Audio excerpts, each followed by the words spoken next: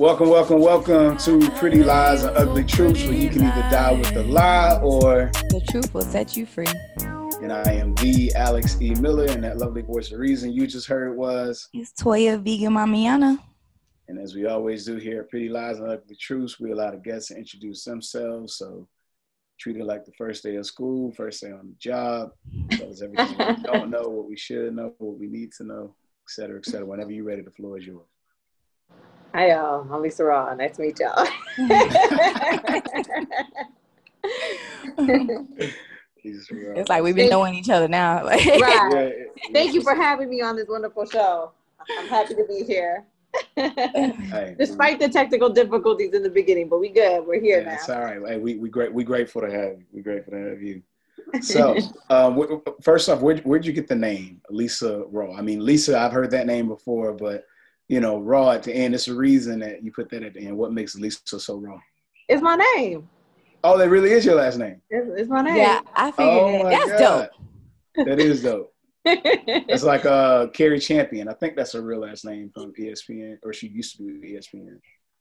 I'll play with you. It is my name, but it's my name. But okay.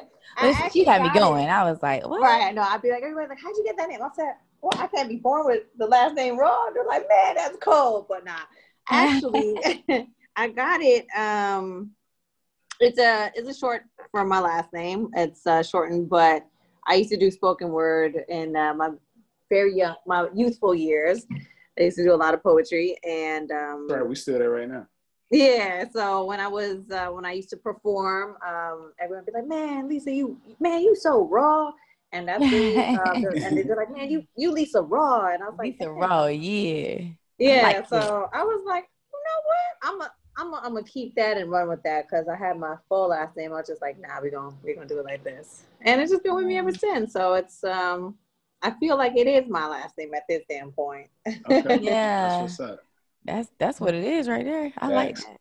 What's the spoken word, like what is it about that interests you? Was it something that you did like since you were a child, or was it somebody that heard you talking one day and was like, hey, you should get into this? Like, what made you go that direction?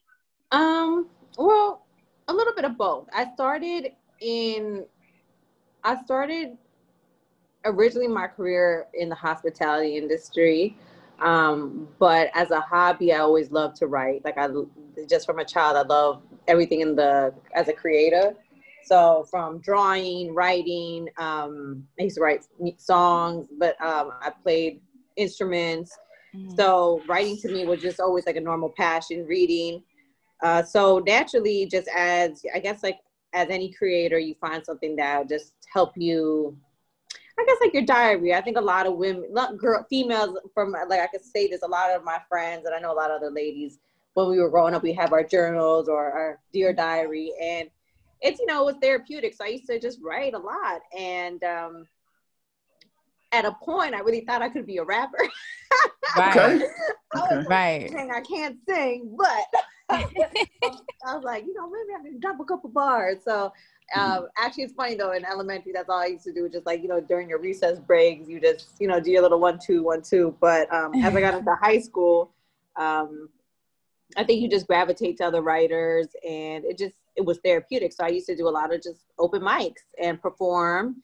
And it was just more or less like a hobby. But from that, it transitioned from me hosting, like from comedy shows or other events. And then actually, because of poetry, I was able to then migrate into where I'm at in my career. That was actually my real introduction to the industry, because then that migrated me to being a female MC on the mic, because I was just so comfortable with just being on stage and speaking or doing something that was, I guess, to break the tension and not have the fear factor.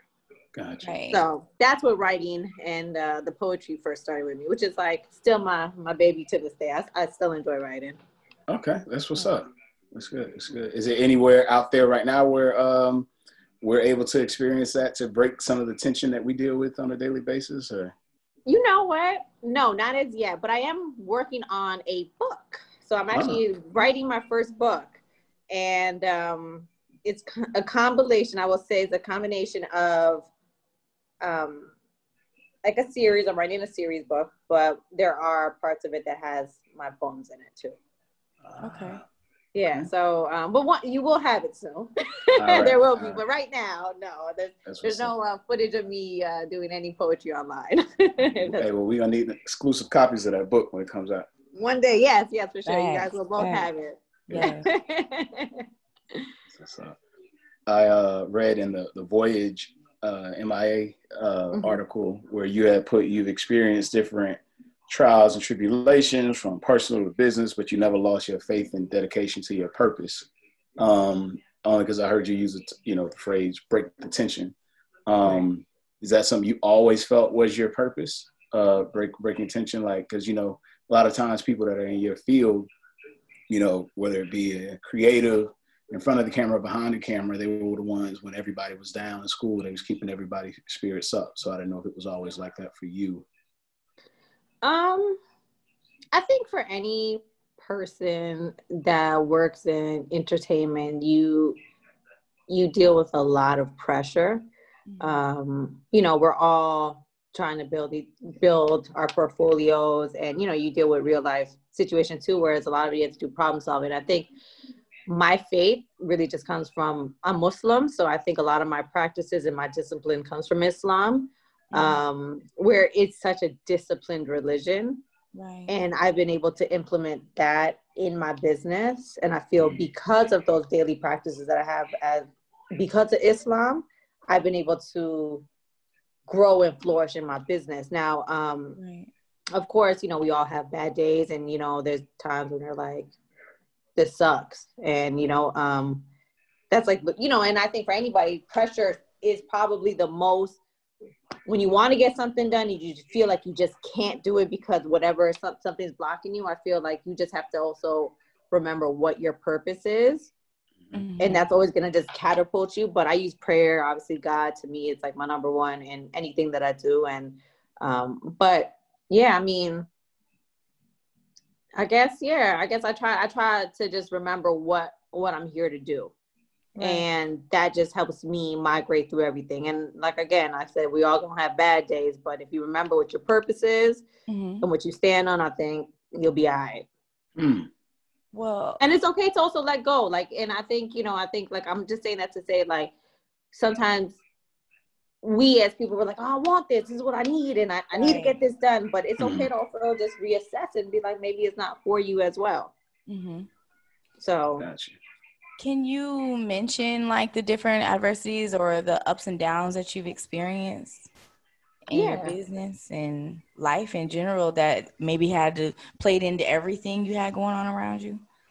I think one of the biggest adversities for me, well, I'll start with a challenge. Let me say that one of the biggest challenges, and then I guess I'll go into the adversity part. Definitely the challenge was moving from another country and moving to here to the States about 5 years ago was a very big challenge. Just not having family or your family or childhood friends, and you just like literally you yourself in a suitcase and a carry-on and just figuring it out. I think that was one of the biggest challenges. In regards to business, I think when I say adversity, it's like, that's a good question, because I don't want to look at it as an adversity. I feel like death or something like detrimental is one of the the ones that like hangs you up. But I think definitely like as a female, independent, entrepreneur, it is challenging when you're not, familiar, and you have to build relationships and resources and try to figure things out from scratch. I think that's, it is difficult. We are coming in, and I think it's very, like, at the same time, like, I don't want to make it seem like a broken record when we say us women, we have to set the tone. You know what I'm saying? Because I feel like that's real life. It is, but I feel like at this point, it's like, I don't want to piggyback off of that. Like, right. I am a woman. You're right. Like, I get it. You're no victim in this. We're not victims. You know what I'm saying? Even though those things may occur, we're still not a victim. Well, we don't want to claim being a victim of anything. You know what I mean? And especially I can hear that as a strong woman as you are. You'll look some shit in the eye. Yeah. Like, oh, you got a problem. Okay. Yeah, like, what's up? Like, what we doing? And that's really what it is. I think, I think it's important to just like, I think strategy is like key to everything. Like, I say that, like, it's not just for being a woman. I think it's just like for people in general. I think you just have to look at how to strategize and problem solve. I think like my father always, and because mind you, like, again, my father's like a Muslim man. And that was his teachings to me, is figure out what the problem is and then resolve it. So I think like there's an answer to everything in life. But I will say the biggest challenge was the initial step, coming here on my own and starting shit from scratch. But I think like, and the second part is maintaining and staying consistent. It's also a next thing. And I think you also have that pressure once sometimes you have like a very hot, maybe 6 months or a year or 2 years, you're just like boom, boom, boom, and you're going. Yeah. And then you go through a drought, and then people are looking at you like, oh, what's she doing? What are you up to? Right. And there goes the pressure. Yeah. And then that's where I feel people can start building, the adversity is starting. What is she up to? She fell off, so those are the, but again, that's like that's real things. And, obviously money comes into play with those, but I feel like that is probably the biggest, like, how do you keep your momentum when things aren't going right? Right. So you being from another country, where? Toronto, Canada. Toronto, Canada. Oh, you're lucky. Okay. I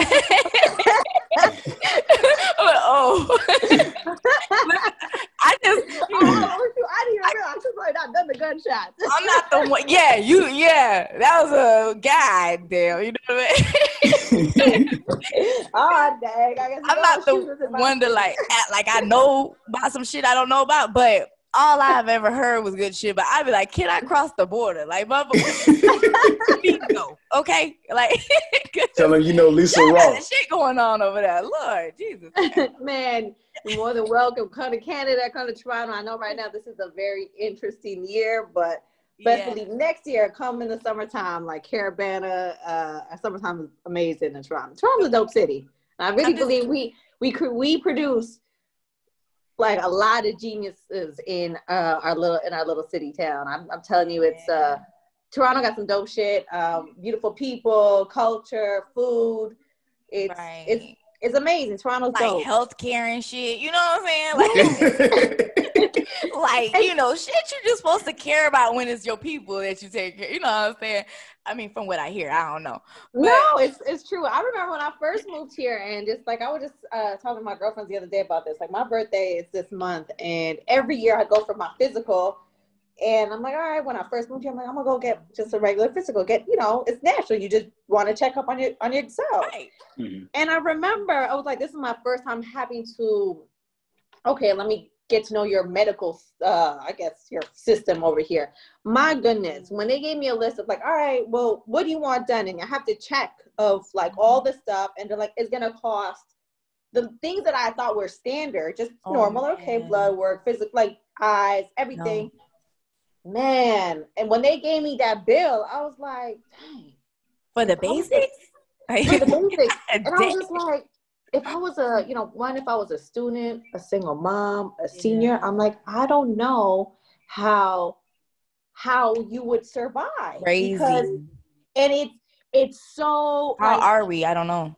Yeah, and it's sad for you to think about it, because then from that, it actually triggered me to take a little bit. I've always been healthy, and I'm gonna say I've always been active in my life. My father always made me go vegetarian half year for the first 6 months of the year when I was growing up. He's like, well, Islam, we don't need pork, but he's like, you need to clean your system. You need to fast a certain way. Mm-hmm. So when I moved here, I was like, you know what, I'm going to have to do a little bit more homework on the food and the system here. And I just couldn't believe it. I'm like, damn, and it's unfortunate, because that is why I feel like American society health is such at a bad condition, because you don't have the privilege of just wanting to go check yourself out at the doctor. And then the option that you have to eat it's like terrible. Of course, everyone's going to want to go to the dollar menu, because anything that seems to be healthy or you just don't know it, it's like, and it's sad. So I will say I do miss my healthcare. Is it right? That's all I be thinking about when I think of Ken. I'm like, damn, y'all lucky as hell. Like, they love y'all for real. Like, I would love to be somewhere where they love us. Let me stop. Right. The taxes are different. The taxes are definitely different over there as well. Yeah, but when you look at it in hindsight, yes, we do pay. Like in the city of Toronto, our taxes is 13%. And I know in hindsight, just like, dang, that may be a lot. But in theory, when your education, like our public school education is as good as a private school over here. Thank you. So like, why not at that point? Yeah, and if we're getting the best, I mean, well, go ahead and take it. Okay. Yeah, and I'm like, if I think anyone that has children or wants to continue their education, of course, why wouldn't you want to have the best of the best? And then you look at it in health wise, like, of course, like, hey, man, I don't feel good. I need help, and I think the good thing is because of that is where I feel when you see a medic here in the States. The first thing is prescription. Oh, yeah. It's like, let's sell you on something. You got to fight with them. Yeah. And whereas I feel in Canada is more like, let's really see what we could do or what the real issue is because they're not moved off the dollar. I knew I was in the wrong place. I've been saying that shit forever. I swear, like, for when you say Canada, that was like the best shit I could ever hear. Like, I'm like, oh God, that's where it's at right there, man. Like, and I feel like that's a win-win situation because me personally, me and him are both vegan, and I'm huge on like food is like your life. So it's like, or your health is your life. So it's like you eat good. Yeah, you living somewhere that's providing good food at a affordable, price and stuff like that. And then you got a good education. Like, you're going to probably even be more powerful in the sense of getting money. So them taxes ain't going to fucking matter. You know what I'm saying? I'm not saying that's for sure in every household because I'm sure there's struggle everywhere. But still, like, I know it just got to be better numbers. It got to be. I mean, for sure. Providing the best, I mean, people are going to do their best. Right. No, and I agree. Like you said, it's like you are what you eat. At the end of the day, it's that helps you in your mind and how you feel, your spirit. Because I do remember there was times when I wouldn't eat any, and I remember this more or less like in the beginning stages, like of because I was vegan for a short period of my life, and then I would go back to being a pescatarian, or then I'll just have my turkey. I used to, balance out my food and whatnot. But I remember when my dad used to make me. He's like, you got to be a vegetarian first. Right. And I remember I'd just be like, what? I'm so hungry. So what was the regimen? You said it was like your dad will make you be vegetarian for the first six months of the year? For the 6 months of the year. Like, I'd have to go veggie for the first 6 months of the year. But but keep in mind, like, on my father's side of the family, we have a lot of Muslims and, we have Rastafarians on that end. And on my mother's side, a lot of Christians and Catholics, right? Oh, okay. So I was very diverse of learning different religions and practice culture. So in Rastafarian culture, it's all herbs, everything, like natural. Everything's plant-based, everything. Yeah. So on that end of the scale, is like I'm very privy to, like what it is for your health and your spirit. And I remember when I used to do that, like I'm not eating no meat, no nothing. And then when I went back to eating meat, I remember I would have nightmares for the first week. Oh. And it was like, but I remember this particularly like when I was like, dang, I'm like that, because I remember feeling lighter and peaceful. But I promise you, that first week of when I used to go back to eating meat, because in my mind I'm like, oh my God, I want a chicken. I'm like, I want to have getting chicken. Yeah, and that's like the biggest thing. Like, how do you say no to chicken? Like, chicken, like a fried chicken. Like, yeah. So then I'm like, damn. But I remember that, and I was like, I would have nightmares or just a craving oxtail, anything like that, goat, like it was just like. But I remember I used to have nightmares for the first week. Yeah. Wow.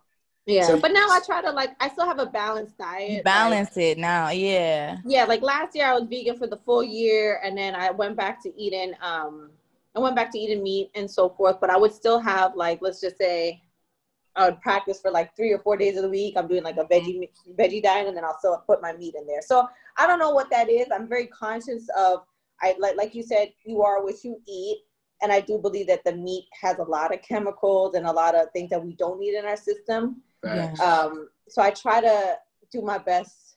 You balancing it. I don't push that. I don't push that shit on nobody, to be real. I don't go be vegan. I have 4 daughters for one. Right. So I practice that in my own home, not doing that. So I'm definitely not going to do that to other people. You know what I'm saying? Like, I just feel like it's a way, like I'm a cook, and they're getting like to the point where they don't even like certain meat now. They just naturally, you know what I'm saying? Right. So I just cook it in a way, like bake it, you know what I mean? Or not overload on so much of this, you know? So I think it's just a balance with everything, because when I went into vegan, I went into a detox. I did a detox for 30 days, way too long, the way I was doing it. And I was sick. I was sick as hell. I got sick, and I had to like for real like nourish my body back, even though I was detoxing. But because you can really overdo anything, you know what I'm saying? That's the point. It doesn't matter how healthy it is or how bad it is. You got to balance everything. So that's all that matters. We're growing up in a household where you said your pops was Muslim and your mom was Christian, right? If I heard you right. Well, yeah, my parents weren't together, but together. Yeah, okay.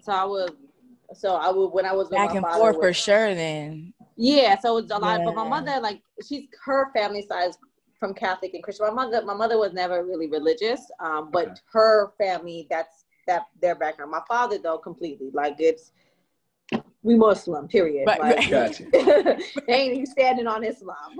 Walk in this door, that's what we do. Yeah.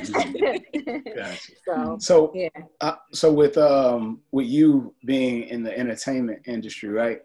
How was that? Because you have some people who they may find themselves conflicted, with a lot of things that go on in the industry. You know what I'm saying, in regards to their faith. With people that are Muslim, but then you have some people where it's like they're able to see the nuance, you know what I'm saying, and not overthink it to where they feel like, oh, okay, I can't, be so engulfed in that culture. You know what I'm saying? I'm wondering, look, was your pops, was he, very supportive of you getting into the entertainment industry, or? Well, that's a very good question. Very good question, by the way. So I'm gonna try to answer that in two parts. Okay. My father, in his regards to like Islam and his teachings and practices for me, was to always be on my deen and never put yourself in a position that jeopardized your integrity and your respect. So my dad always put that was number one. I'm a woman of this practice and his daughter. So I got to hold myself to a certain level. So that one, I think, was just growing up was very clear on how I requested to be treated. Right. And I'm very grateful that my father had passed away when I was about, I'm going to say like 25, when I was 25. No, it's okay. Thank you. But he, I will say, gave me those teachings as, from a little girl, that you hold yourself in a certain way. And, my dad, like, my father, like I come from my father's a very strong Muslim man. So those practices are. It's that healthy pressure. It's a healthy pressure. Yeah, it's a healthy pressure. But it also reminds you to refine yourself. And then when you find yourself in situations where it's challenged or it's trying to jeopardize your teachings in life, to, take a moment to be like, realign it. So I will say with that,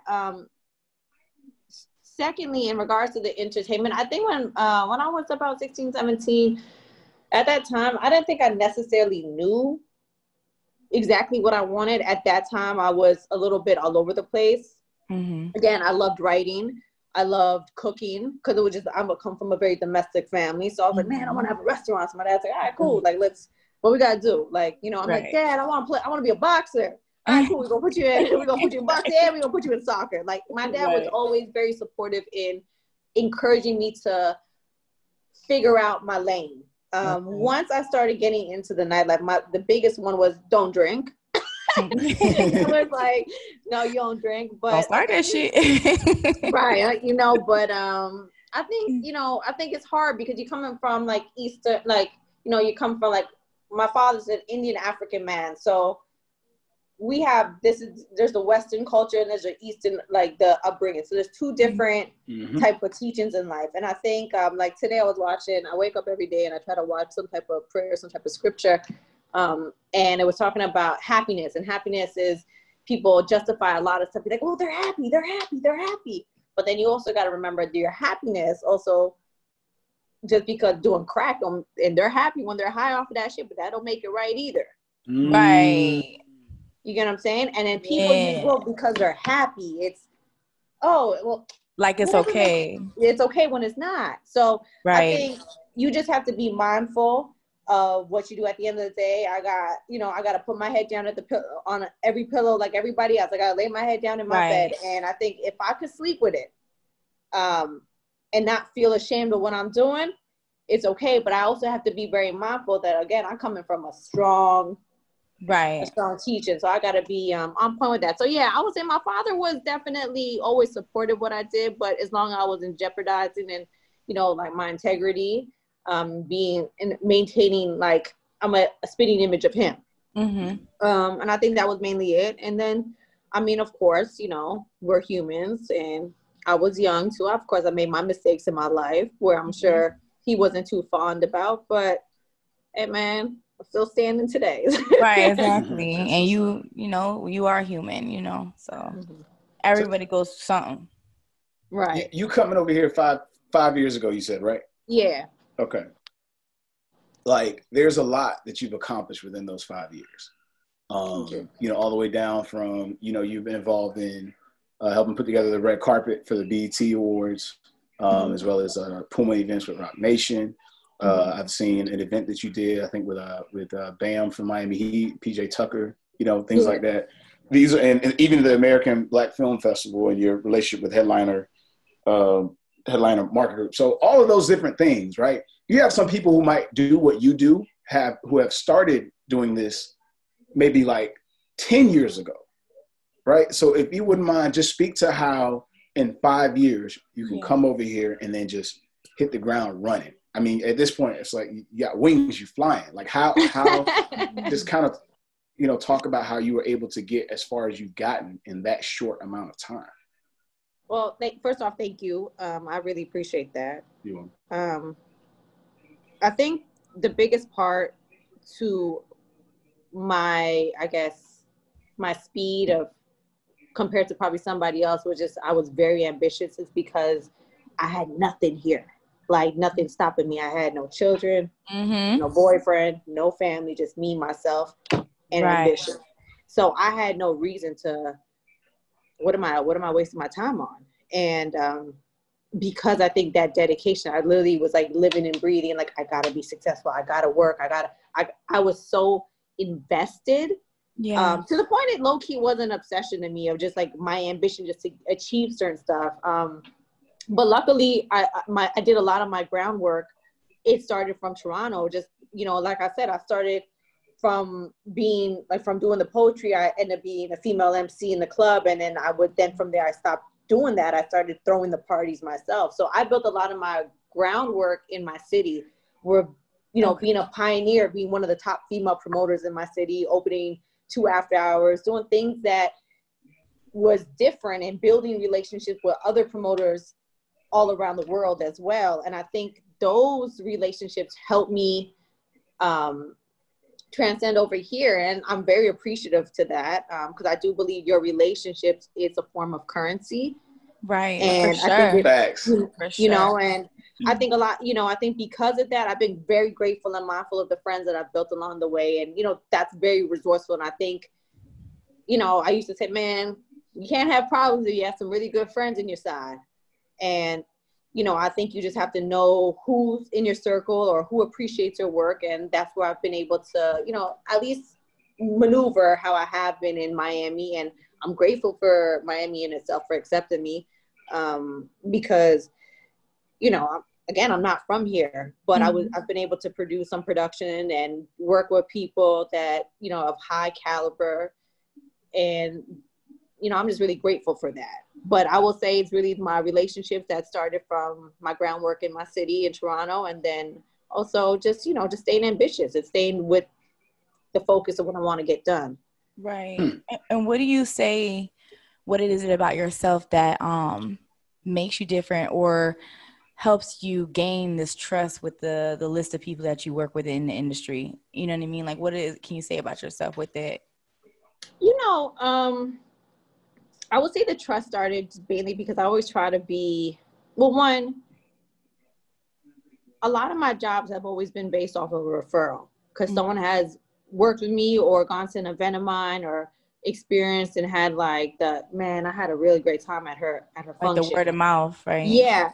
And I always try to incorporate like good music, good people, great fashion. Like I always wanted people to feel like when you walked into something that I produced, it was a feeling. Right. It wasn't just like the show. It was a feeling like from like even when you walked into the room, did it smell good? Right.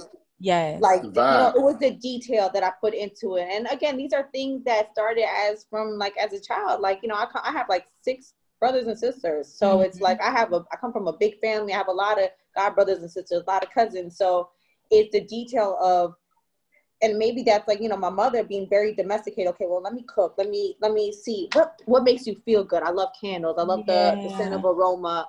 Okay, the lighting. Man, you know what?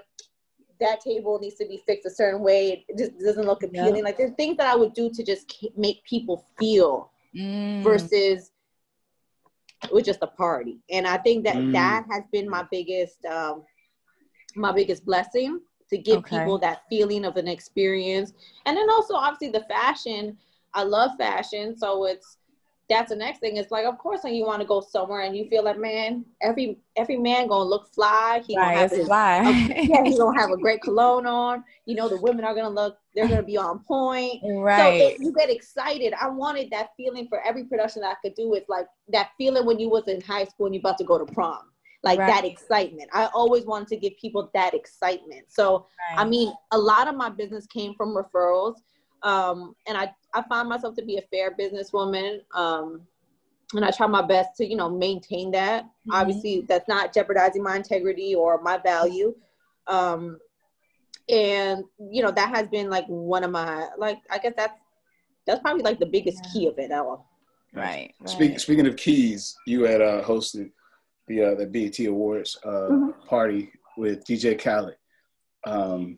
And then, you know, he's, you know, obviously with Roc Nation, and then you did the Puma event with Roc Nation.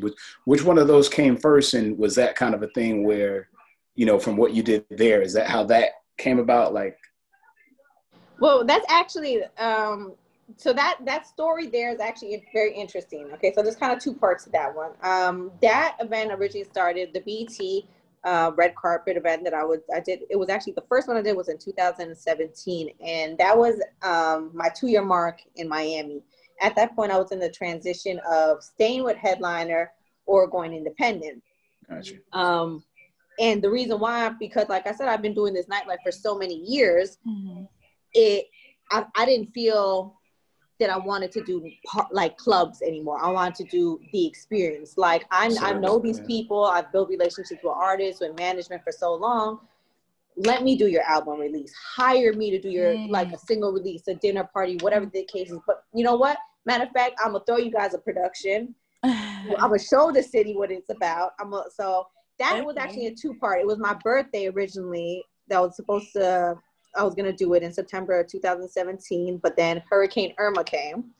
So then, ironically, but the way things, you know, how God be, he was like, you know what, I'm going to give you BET. I was like, cool, I'm going to take it. So I was talking to actually Fat Joe, who I love, and I think he's an amazing mentor. And Fat Joe did a lot of great favors for me in my business. Shall I say, even stuff I did with Headliner. We did a documentary. He allowed me to conduct a lot of the interviews. He just always looked out for me. Yeah. So when I was telling Joe, I'm like, listen, man, I'm trying to do this BET event. And I'm like, but you know, I'm in the midst of trying to decide whether I want to stay as a promoter or go independent as an event planner. And Joe's like, please, mama, what you need, baby. So I remember he was like, man, we're going to do this. We're going to do something dope. And his manager is a great friend of mine, Rich. And he was like, listen, Lee, he's like, whatever you need to get done, we're going to make it work for you. So I end up booking Joe.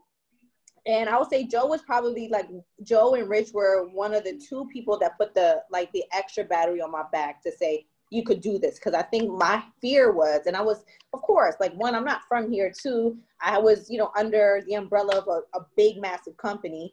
So that, like, I already took a leap of faith, and now I got to take another leap of faith. Like, now really, really go by myself. you know, like, and then, you know, the hesitancy, or this would be the part of adversity. Like, does it look like I'm shitty on them or abusing their relationship? Will I look bad in the mix? Because then you start having your conscience play on you when it's like, man, but I just don't want to do nightlife anymore. I want to do productions. Like, I want to do something grand. So Joe was like, and Richie, they're like, they put the 2 battery in my back, and they're like, no, you could do this, man. We gonna help you. What you need from us? So I was like, listen, can you host it? And he was like, yeah. He's like, we can do that. I was like, oh, so I didn't even, like, I was like, I was shooting my shot. But you know, when you say something, I'm like, oh, and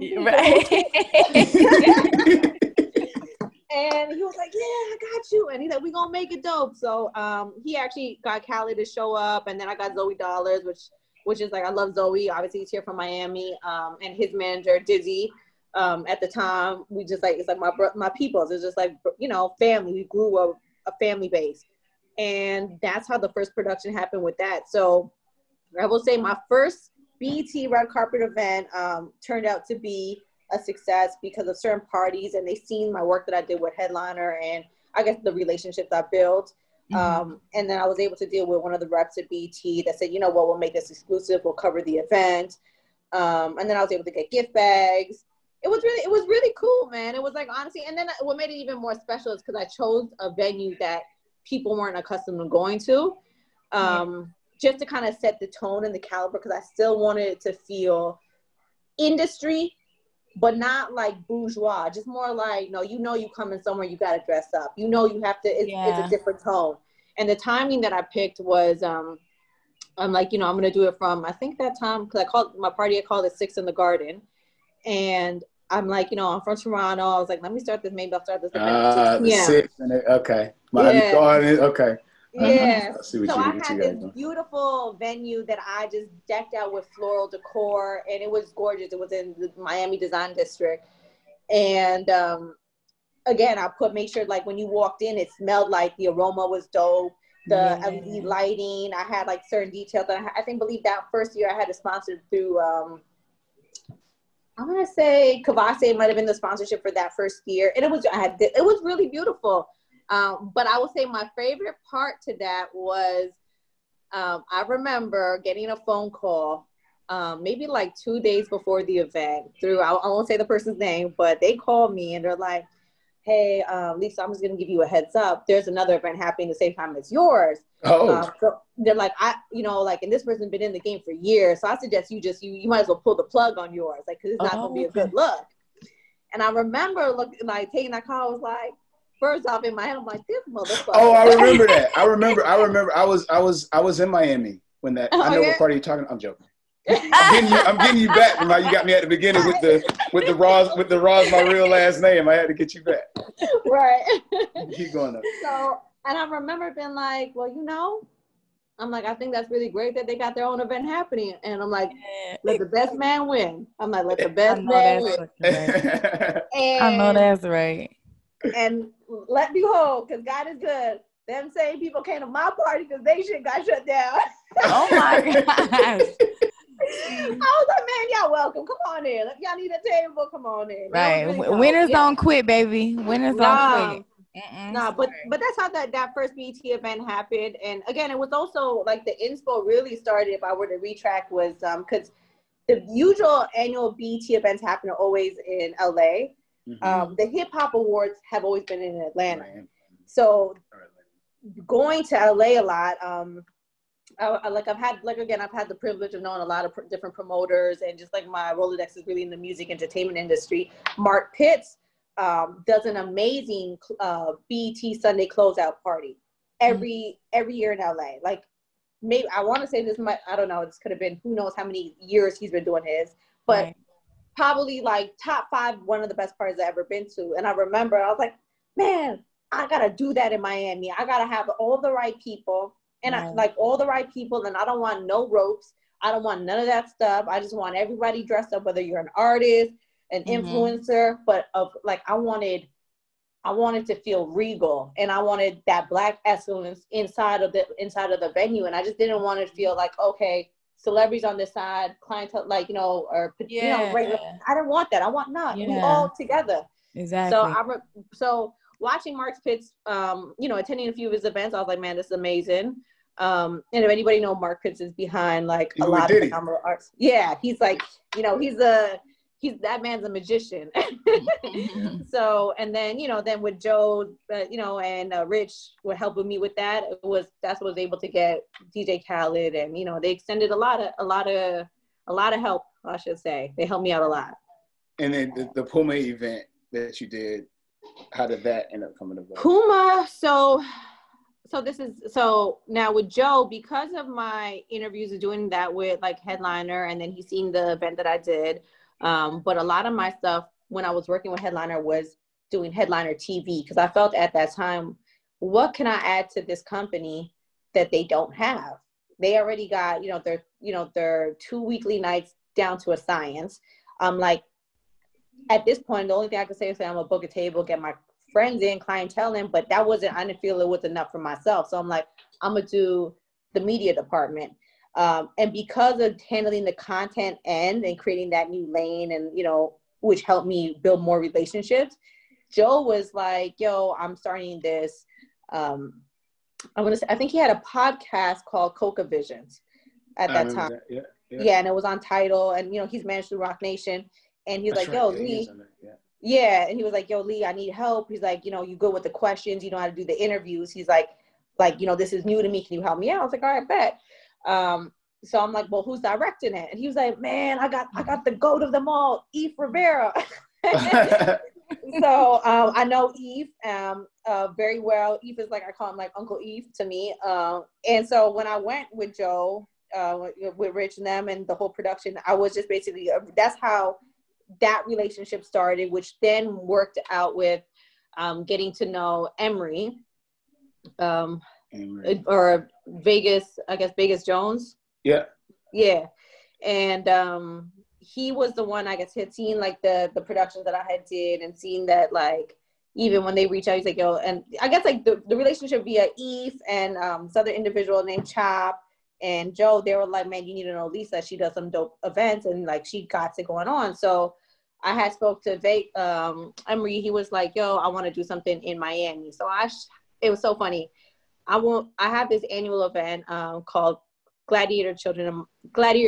And the purpose of that, there was a point in my life where I was in foster care and group homes, just due to like my parents, you know, and as shit happens in life. Right. So I think my whole purpose was, I think when you're a child, you don't understand your ability of strength that you have within you. And you are literally a fighting spirit if you hone into it. So I was like, you know what? I feel there's a lot of kids that are dealing with real life adversities, and, you know, and I think that's like at their young age point. I wanted to do something for them. So I said, I'm going to do Gladiator Children, because I feel they have a spirit that are like warriors. Yeah. I had reached out to Emery, literally like via DM. And I used to DM everybody, J-Lo, Kim Kardashian, you name it, everybody. I'm like, listen, I have this thing I'm doing. And I want you to look at it. And I had put together this whole package, and I'm like, I think this would be really dope with Puma. He actually responded. He's like, I got a production happening in Miami. And this was like sometime after. He was like, he's like, come by to the thing. So I had brought up a couple of the kids with me that I was like, you know, looking out for. Yeah. I said, listen, y'all better put on your hustle face. You don't get this. And they're like, okay, Miss Lisa. So I had gone there with this little young boy from Overtown. He's like my little homie. I love him. He's like, I love him. He's like, I love this kid. But we had gone there. I'm like, listen, I said, you better, you know what I'm saying, do that talk. He's like, all right, I got you, Miss Lisa. So we was, Emery had seen the package I put together, like put a whole like deck together. I had, you know, brought a couple of the kids through, and he was the one who was able to give me this contract with Rock Nation and basically Puma Basketball.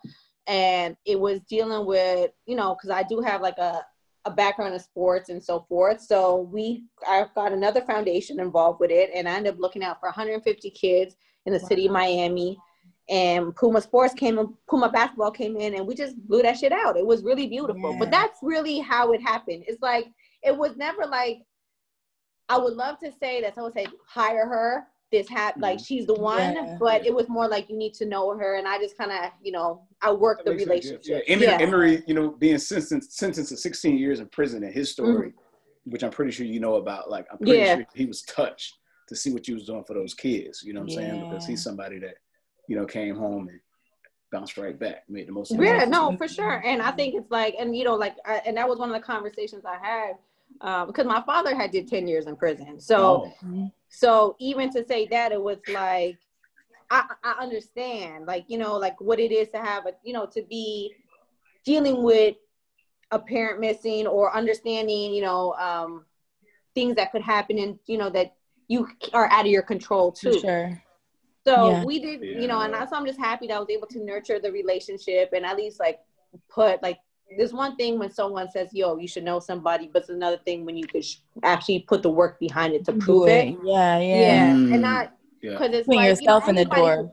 Right, because anybody could refer you, anybody be like, hey man, but if your friend come in late for that job, if your friend don't look appropriate for the job, if your friend drops the ball on the job, then what's the point of the referral? Right. True. Right. Yeah. Damn, you I see why you got a book coming out. You been through a lot. Yeah. Yeah. It's all good though.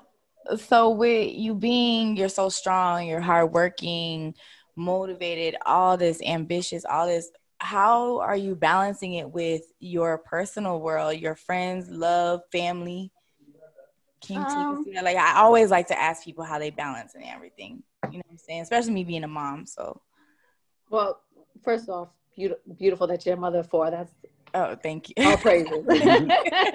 You look like a baby. No, I'm grown. I'm not always strong. And I think it, like, I guess it's cool that it may come off like that, but I'm not. Like, I turn into a crybaby, and I think we all do. But I think when I think strong, as I see someone that goes through everything that you know what I mean? All kind of stuff that we all go through as human, right? But then wake up the next day and you're still here.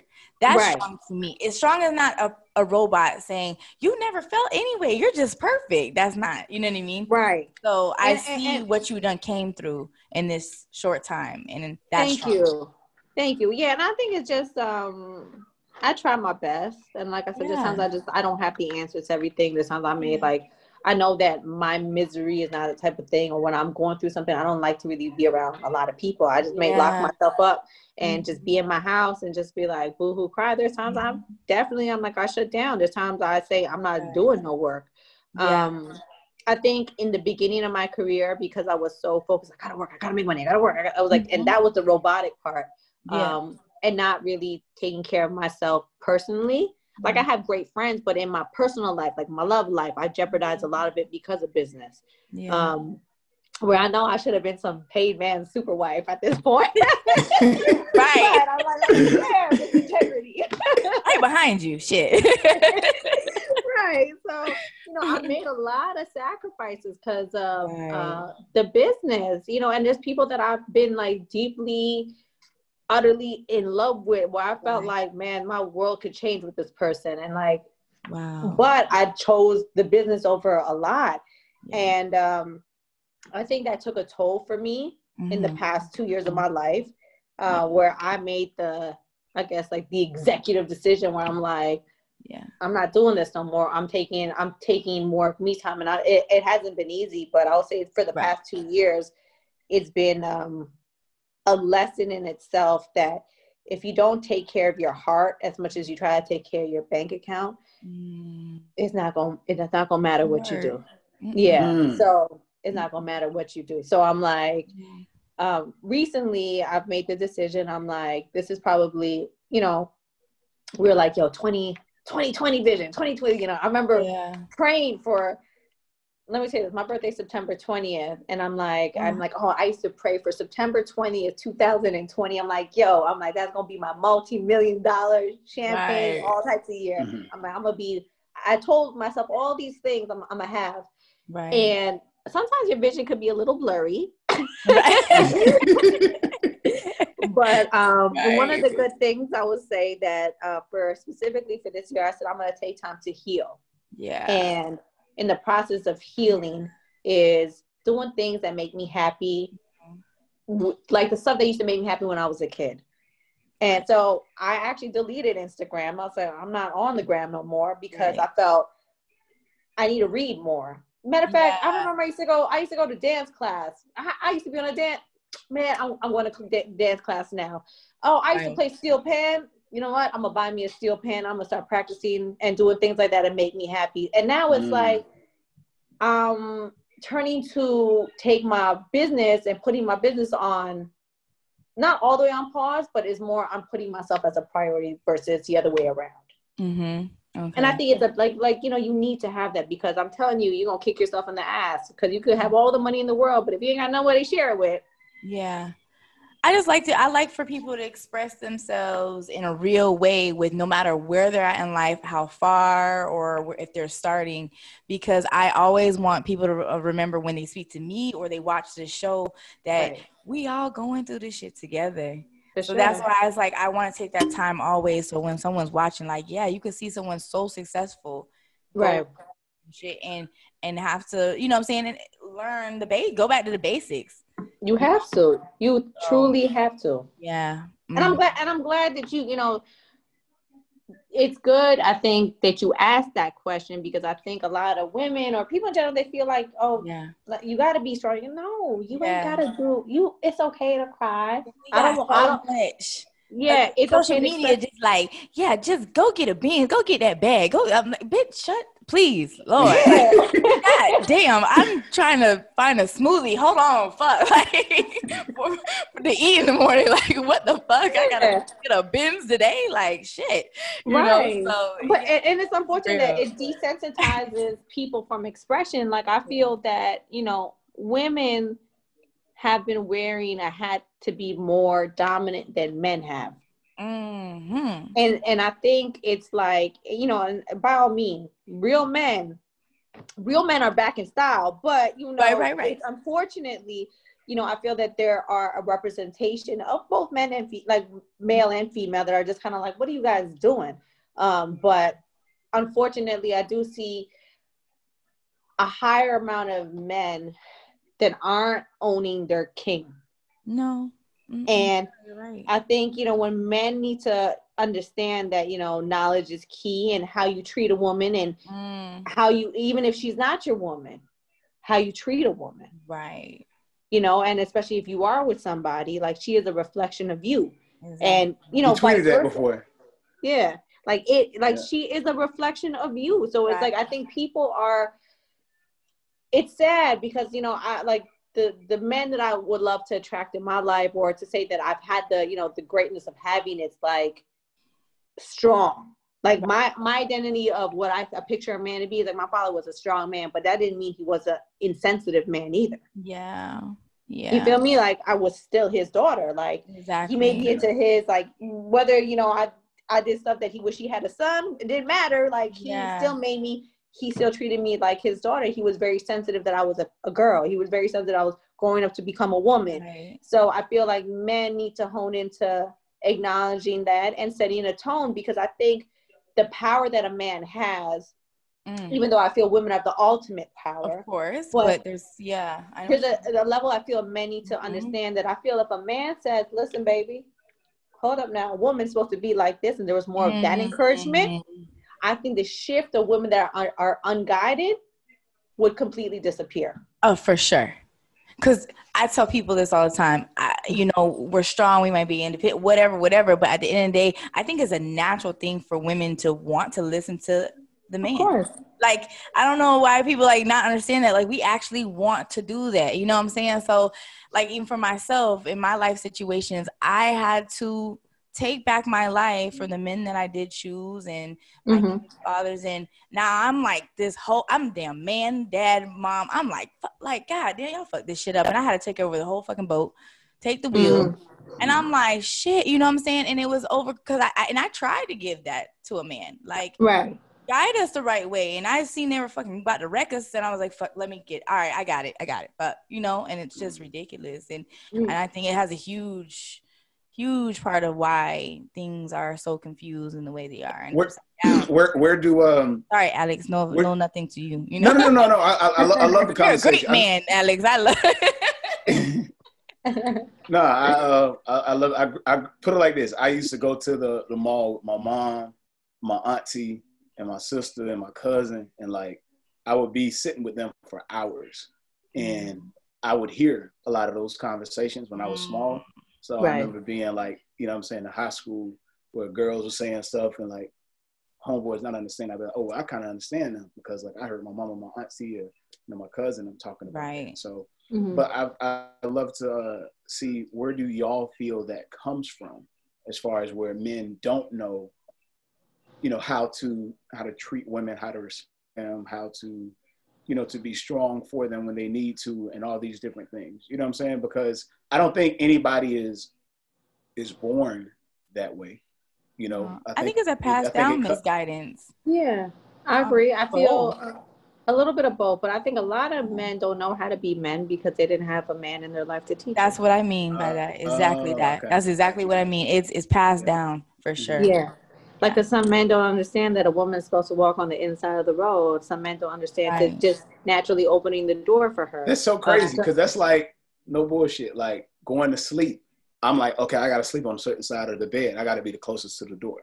Right. Like all type of shit that. It's weird because all those things we're mentioning, I do that with my kids. Like, those are all the little things I do with my daughters. Like for real. I am. And sometimes my girl be like, I'm not your kid. But at the time in my mind, I'd be like, I be feeling like that. Protecting you though. No, but I feel like I'm supposed to do that. But that's how I'm like, but it's how, you know, I've seen my pops, you know what I'm saying, do certain shit. So I'm like, okay, well, this must be the way I should do certain things. So now that y'all saying that, it makes sense. Yeah, because not a lot of men see that at all, you know. So but the world, you know what I'm saying, I think can get a hold of some men because the world, we got a hold of my pops at different times and things like that. And I guess it just takes, you know, men just to be strong and you know, hold their ground, stand 10 toes down, regardless of what's coming their way. And that was going to lead to my next question with you, Lisa. So, like, you being in this industry, like you said, you feel by this time you should have been some rich man's super wife. And we actually see things like that happen in this industry where there's a man that, you know, has a certain type of, you know, stature, whether it be through money, whatever you want to call success. And they will call these couples power couples. How do you handle that when you're doing these events and you're around all these different men and they approach you? You know what I'm saying? Like, how does that work for you where it might be like, damn, okay, this is supposed to be just business, but I see this is somebody that kind of wants to be with me for it to be a little I've got some good questions, man. Oh, for sure. There's two things. I remember when I first started being single, perceived as single was an asset because then everybody wants to flock to you, and it's kind of like, it's like, you know, come on kids to the candy, like I got you, let me lure you in, and at that time it was more like, okay, y'all gonna spend the money, go ahead, y'all want my attention, buy some bottles, like I used to, you know, at that time, I'm saying, and this is more like and you know, unfortunately, that was because I was looking on a dollar amount and just whatever. I wasn't looking at it in like an integrity perspective. I just more like, this is my business. Right. As I've gotten older and obviously more mature, I feel that a female, unfortunately, in this entertainment industry, if she is not married, if she's not coupled or powered up, she's now viewed as a liability or weakness versus how before in my younger days I would be an asset. If that makes sense. So like it has shifted. Wow. Okay. Yeah, it shifted where it's like, well, why aren't you married? Why don't you have this? And so these are things, and also it plays with your, oh dang, why aren't I? Like, is it really? Like, listen, that's why I'm on time today. Shit, what the hell you mean? Like that shit. People projecting, you know, that's all that is. That's projecting right there. Yeah, and you know, so it made me think at a point like, damn, and I'm like, the whole time I was just focused on work and just being successful at my business. I didn't want to intertwine personal and, you know, like I never wanted, I just always felt like I had to hone in on business. And I think that's the misconception of, you know, because as a female, it's like, oh, well, then if I got pregnant, I can't do this, or you think you can't do this, or if I'm in a relationship, he's not gonna feel comfortable if I'm around this guy because he has more money. So I'm going through that now, right? Yeah, you go through all these things where it's like, dang, maybe it's just best I stay single and I just do whatever the hell I want and whatever. That's where I'm at. Yeah. My co-host hates me when I get on here talking that shit. Like, who gonna do what? Like, tell me what to do. Right. But yeah, no, I've definitely had my chance of, like, I could have been in some really good relationships in my time. Now I don't think, you know, I've shifted my career from events to mainly doing management now, just in lieu of everything that has transpired in life with this pandemic. But I will say, yeah, it's been times where it's like you definitely feel like people make you feel uncomfortable too. They're trying to like overstep, like, hey, I'm just here to do a job. Calm down. And you know, other times it can be flattering. But again, I'm at this phase of my life. It's more like, what's your intention, sir? Which you try, because the type of man is like, when he sees me as his wife. It's not the intent. I need to know someone's intentions versus before it'd be like, oh, what you got for me? You going to dinner? Right. Yeah. For real. Yeah, so me and Toya we was talking. We had an episode where we were literally, there was a question of, you know, how soon is too soon to talk to someone about like marriage and children and how much they make and stuff like that. And I was telling Toya, I was like, I feel people should have those conversations as early as possible, like right away, just to figure it out, because you don't want to end up getting too involved, you know what I'm saying, to the point where the intolerable becomes tolerable. And it's like, fuck, you know, now I care, I love you now. Now it's like, shit, like, no, I'm not a fan of that. I'm not okay with that, but it's too late now. You know what I'm saying? Exactly. No, you should just get the elephant out of the room. Like, why would you want to be with someone who doesn't want to have children? If you want to have children, why would you want to be with somebody? Let's just say if their moral integrities are completely opposite than yours. Mm-hmm. You get what I'm saying? Like, what's the point? Like, if somebody could look good, and that's the thing about, like, I guess, like, the level of maturity and growth. I remember younger, I used to be like, man, he gotta look like this. He gotta be like, he gotta have this. He gotta be this certain height. And I'm like, hell nah. It's like the men that I've been in love with don't look nothing like what I thought I wanted in life. I was tripping. Like, so much for my psychic abilities. You know? Oh, that went out though, yeah. Man. So, like, with you being in managing, and this is something more new for you, right? Like, correct. So I started management. I started picking up management about November of last year. Okay. 2019, and I started managing. Ironically, because just life is. I used to pray to say that I wanted to work with only a female artist when it comes to events, because I felt like I was, you know, because of the challenge of being a female event producer, you know, and having my company, and like I have to manage so much, and sometimes when you deal with male clients, they overstep. And I was like, man, I don't got to deal with that if I got to deal with a woman, because she ain't gonna try to. I mean, she could, but I don't. They got other stuff. I'm like, it's like I don't got to deal with the. So you know, once this project is done, what you think? Like, I don't, sir. I'm changing my number after this project. I'm here to do my job. So I was actually praying for the longest time. I was like, man, I want to work with a female artist so badly. So last year, September, I was at that time dealing with Melly, who's under the big umbrella.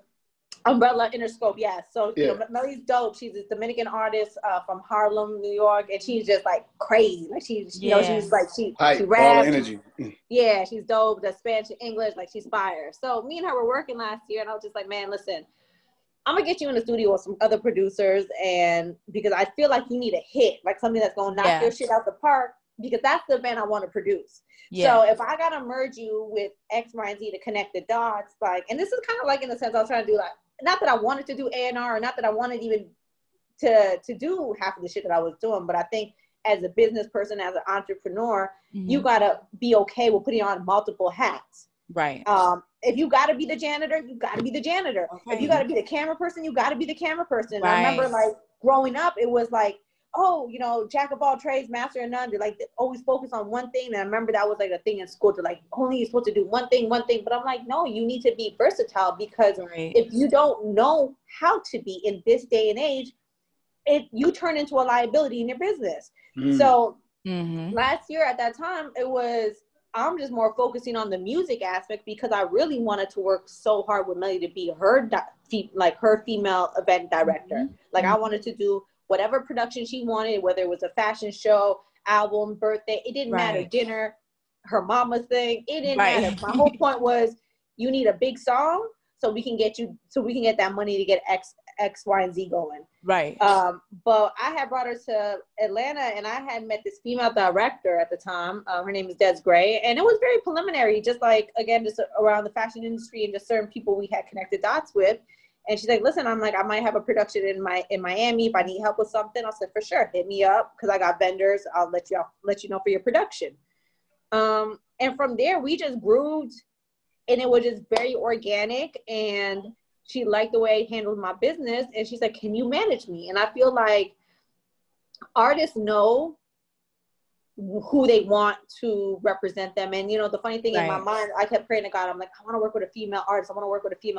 Never did I know it was going to be a female director, but she's an artist. Yeah. And the way it worked, I was like, you know what? This is actually dope. And it ends up being really cool, because even though like I'm her business manager on video sets, I still do the sense of like a production, because if we need to do something in the arts or whatever the case is. But because I'm also visually inclined and I have the history of the media, content, and shooting, we work so well with one another. Right. So Des and I have been working since last year. I'm going to say like, just for safe values, let's just say like November 2019. And we actually are going to be shooting Melly's video next week in Miami.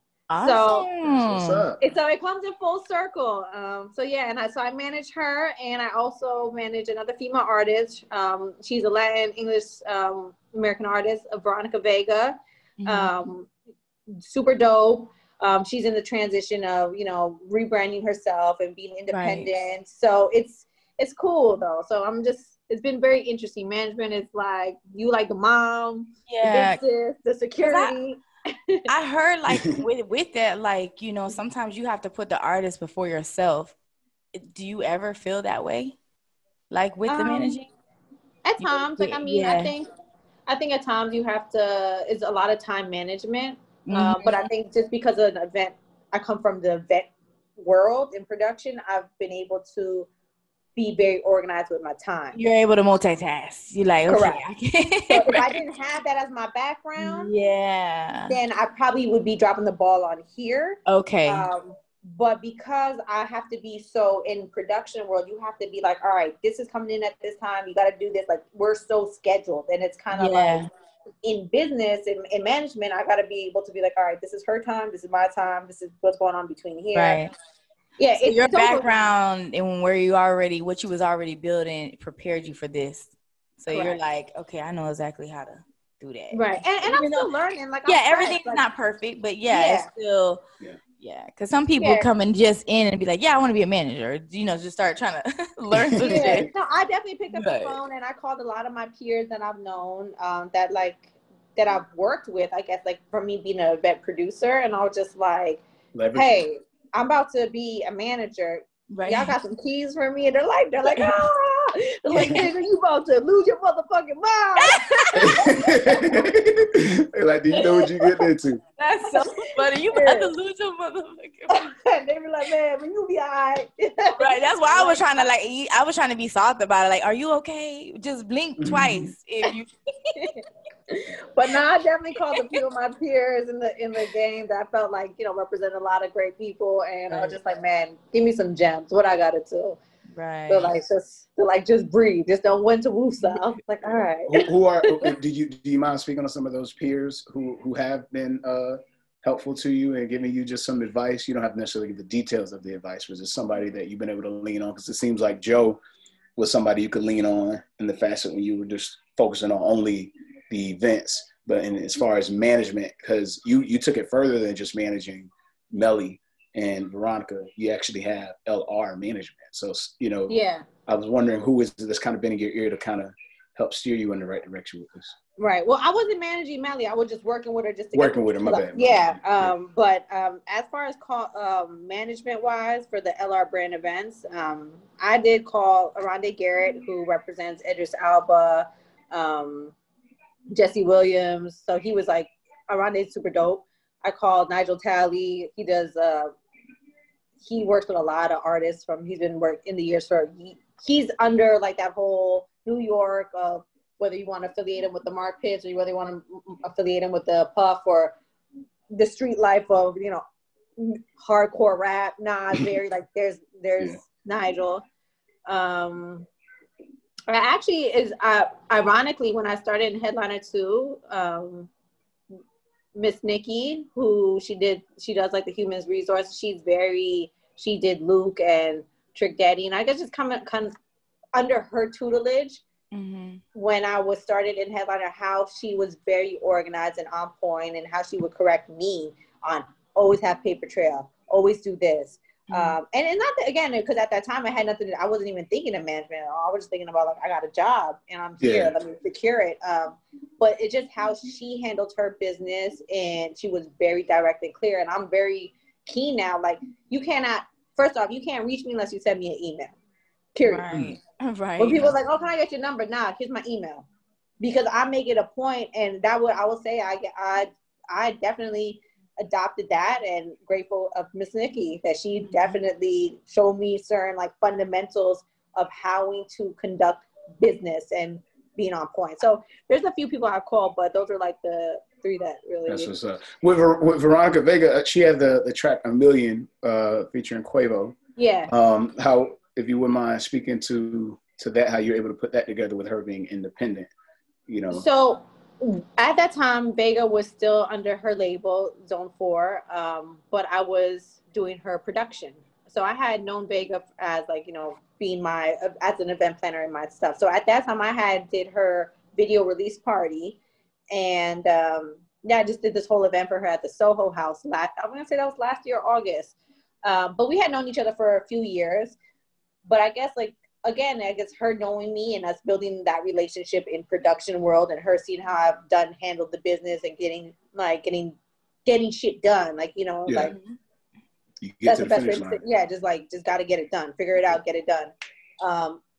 Build the strength in our foundation, where she was able to say, you know, I'm going independent and I would love for you to, you know, be this person for me. And I was just like, you know, it made sense, because I guess there was that comfort of she could already rely that she would be able to walk into something and have a smile on her face and walk out also. So I think, you know, in business, it made sense too, where she was like, all right, well, at least I know that you're professional. I know you were able to do this.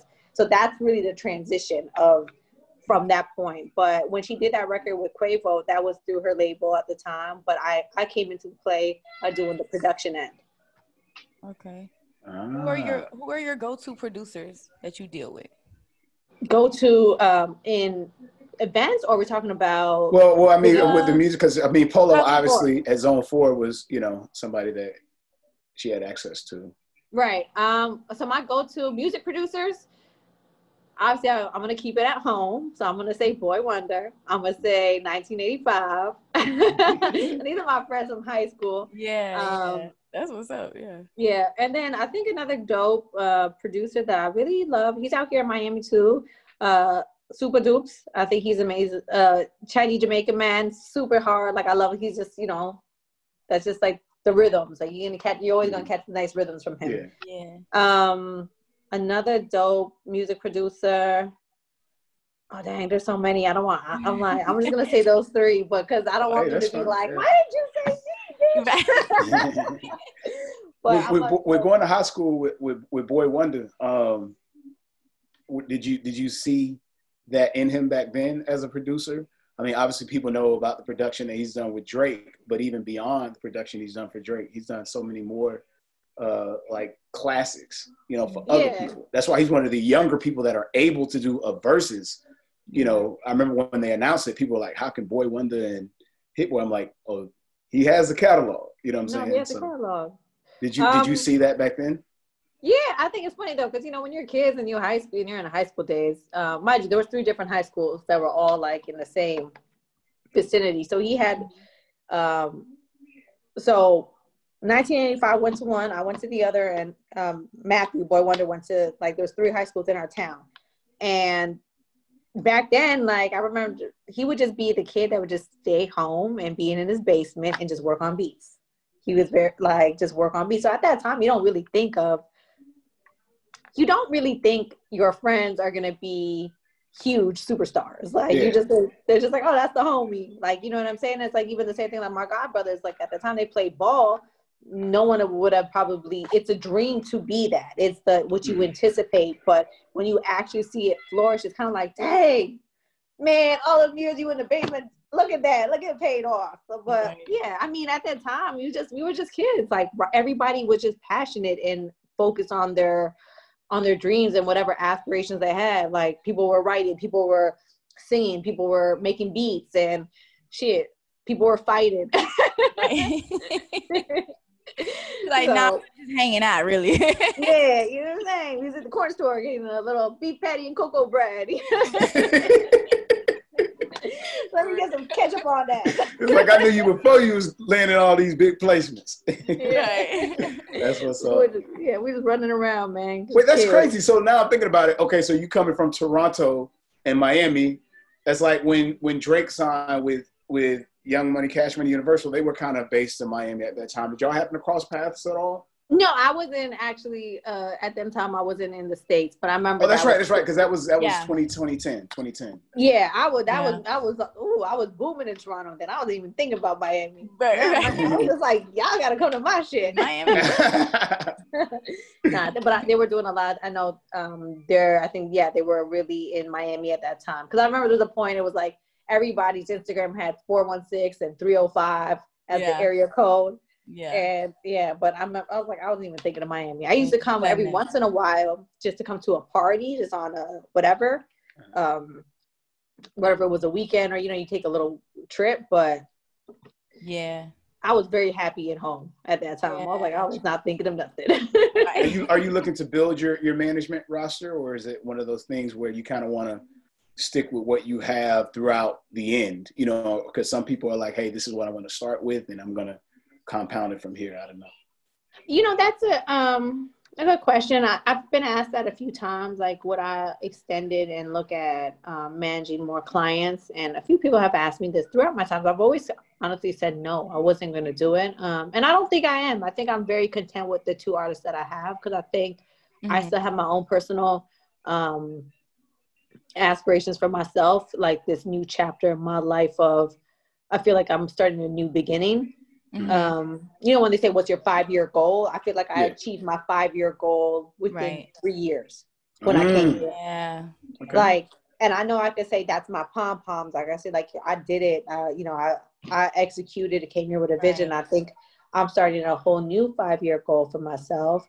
And I think with that being said, I have to be fair to the woman I am. To you. Yeah, so the things that I've learned, the things that I've like sacrificed and lost out of, that I need to have my time. I need to have my own passion time, and I need to have also the business end of scale to make sure everybody stays afloat. So I'm good with the 2. Right, right. Only because I heard you mention the thing with the woman, the person that handles things for Idris Elba. It reminded me, you actually put together the American Black Film Festival as well, and you did something with Gabrielle Union with her book tour. Am I right?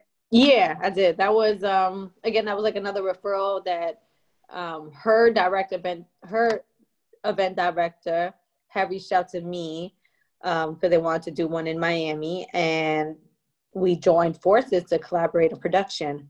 So it was cool. Yeah. So Arande, he's for the ABFF. I did something for them on that end, and we still maintained relationships. And he actually had like this amazing, at that time, it was one of their assistants, Dion Jones, who's done phenomenal work in the industry. And he's like catapulted where he's at now in his career. But yeah, so everything kind of like I said, a lot of my business has been based off of a referral or word of mouth to be like, you need to know Lisa, whatever you need to get done, like she's the go-to. Like, and I've always been, I guess that's been my hat. Like, you need to get something done, talk to Lisa. Lisa gonna get it done for you. So that's how the Gabrielle Union came into play. But I think that happened before ABFF, if I'm not mistaken. I think so. That's what it was. Keenan Ivory, I think this is up with ABFF too, if I'm not mistaken.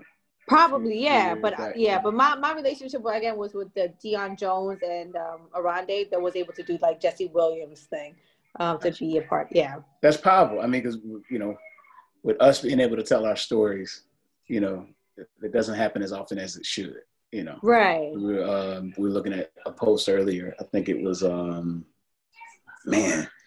LA. I'm getting the name. It's a rapper from LA. He's independent, very successful.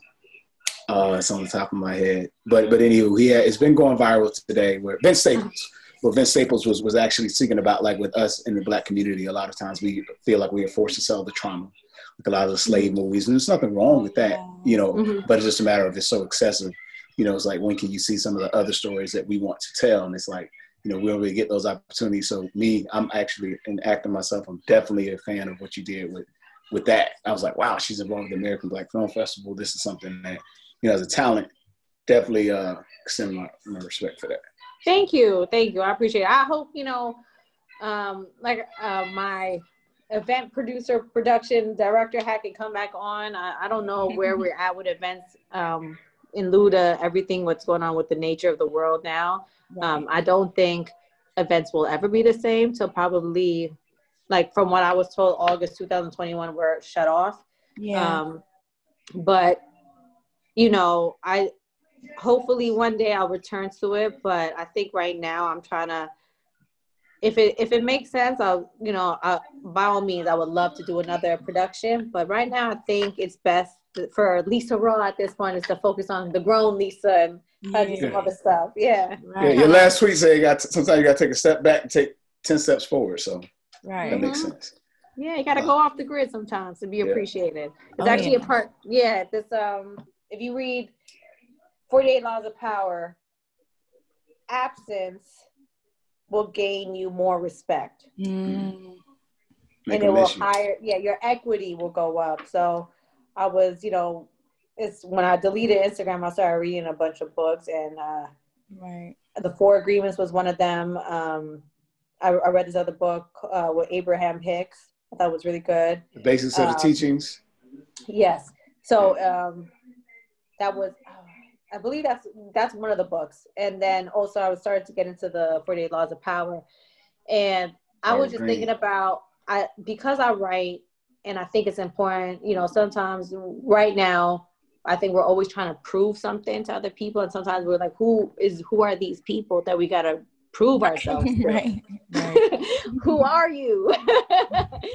And I think right now for myself in business, I just want to be able to be at peace and find a level of confidence of a newfound business for myself. Like, I really want to be like, all right, this is my new project. This is my new baby. I'm going to dedicate to her, and I'm going to make this motherfucker grow. Like, and that's that's what I really want. But, I can't do that with events no more. So it's like, you know what? It's time for a new page. Gotcha. Right. Well, we thank you so much for taking the time out to sit with us today and just share your story until the book comes out. Something we ask everybody to do here at Pretty Lies and Ugly Truths is shout out the 5 people that play the biggest part in what we see from them, because they know, they say we're some of the 5 people that we are around or communicate with the most. So it doesn't have to be in order. If you wouldn't mind shouting out those 5 people in your life. 5 people in my life, or 5 people do I love? Okay. Well,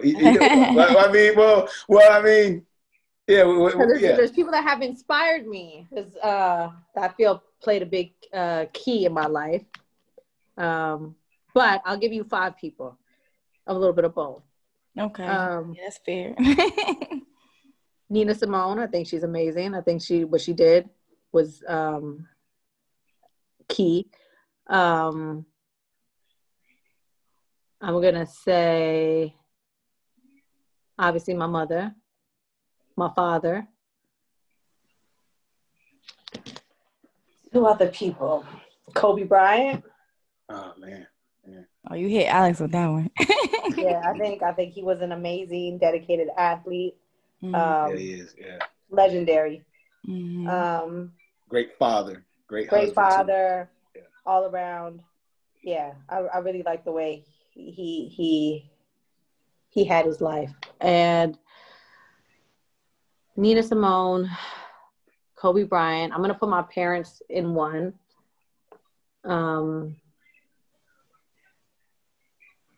Lisa Rod. Okay, but this person I want. Yeah. And God. Nice. I like that. I like that. There you go.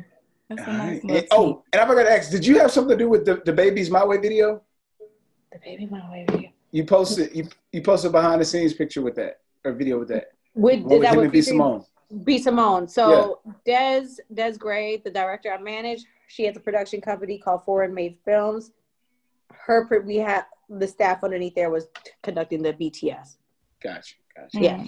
Yeah, I see you be everywhere. So I'm somewhere affiliated, but it wasn't Lisa Raw directly. But I'm a part of the umbrella tree. Yeah.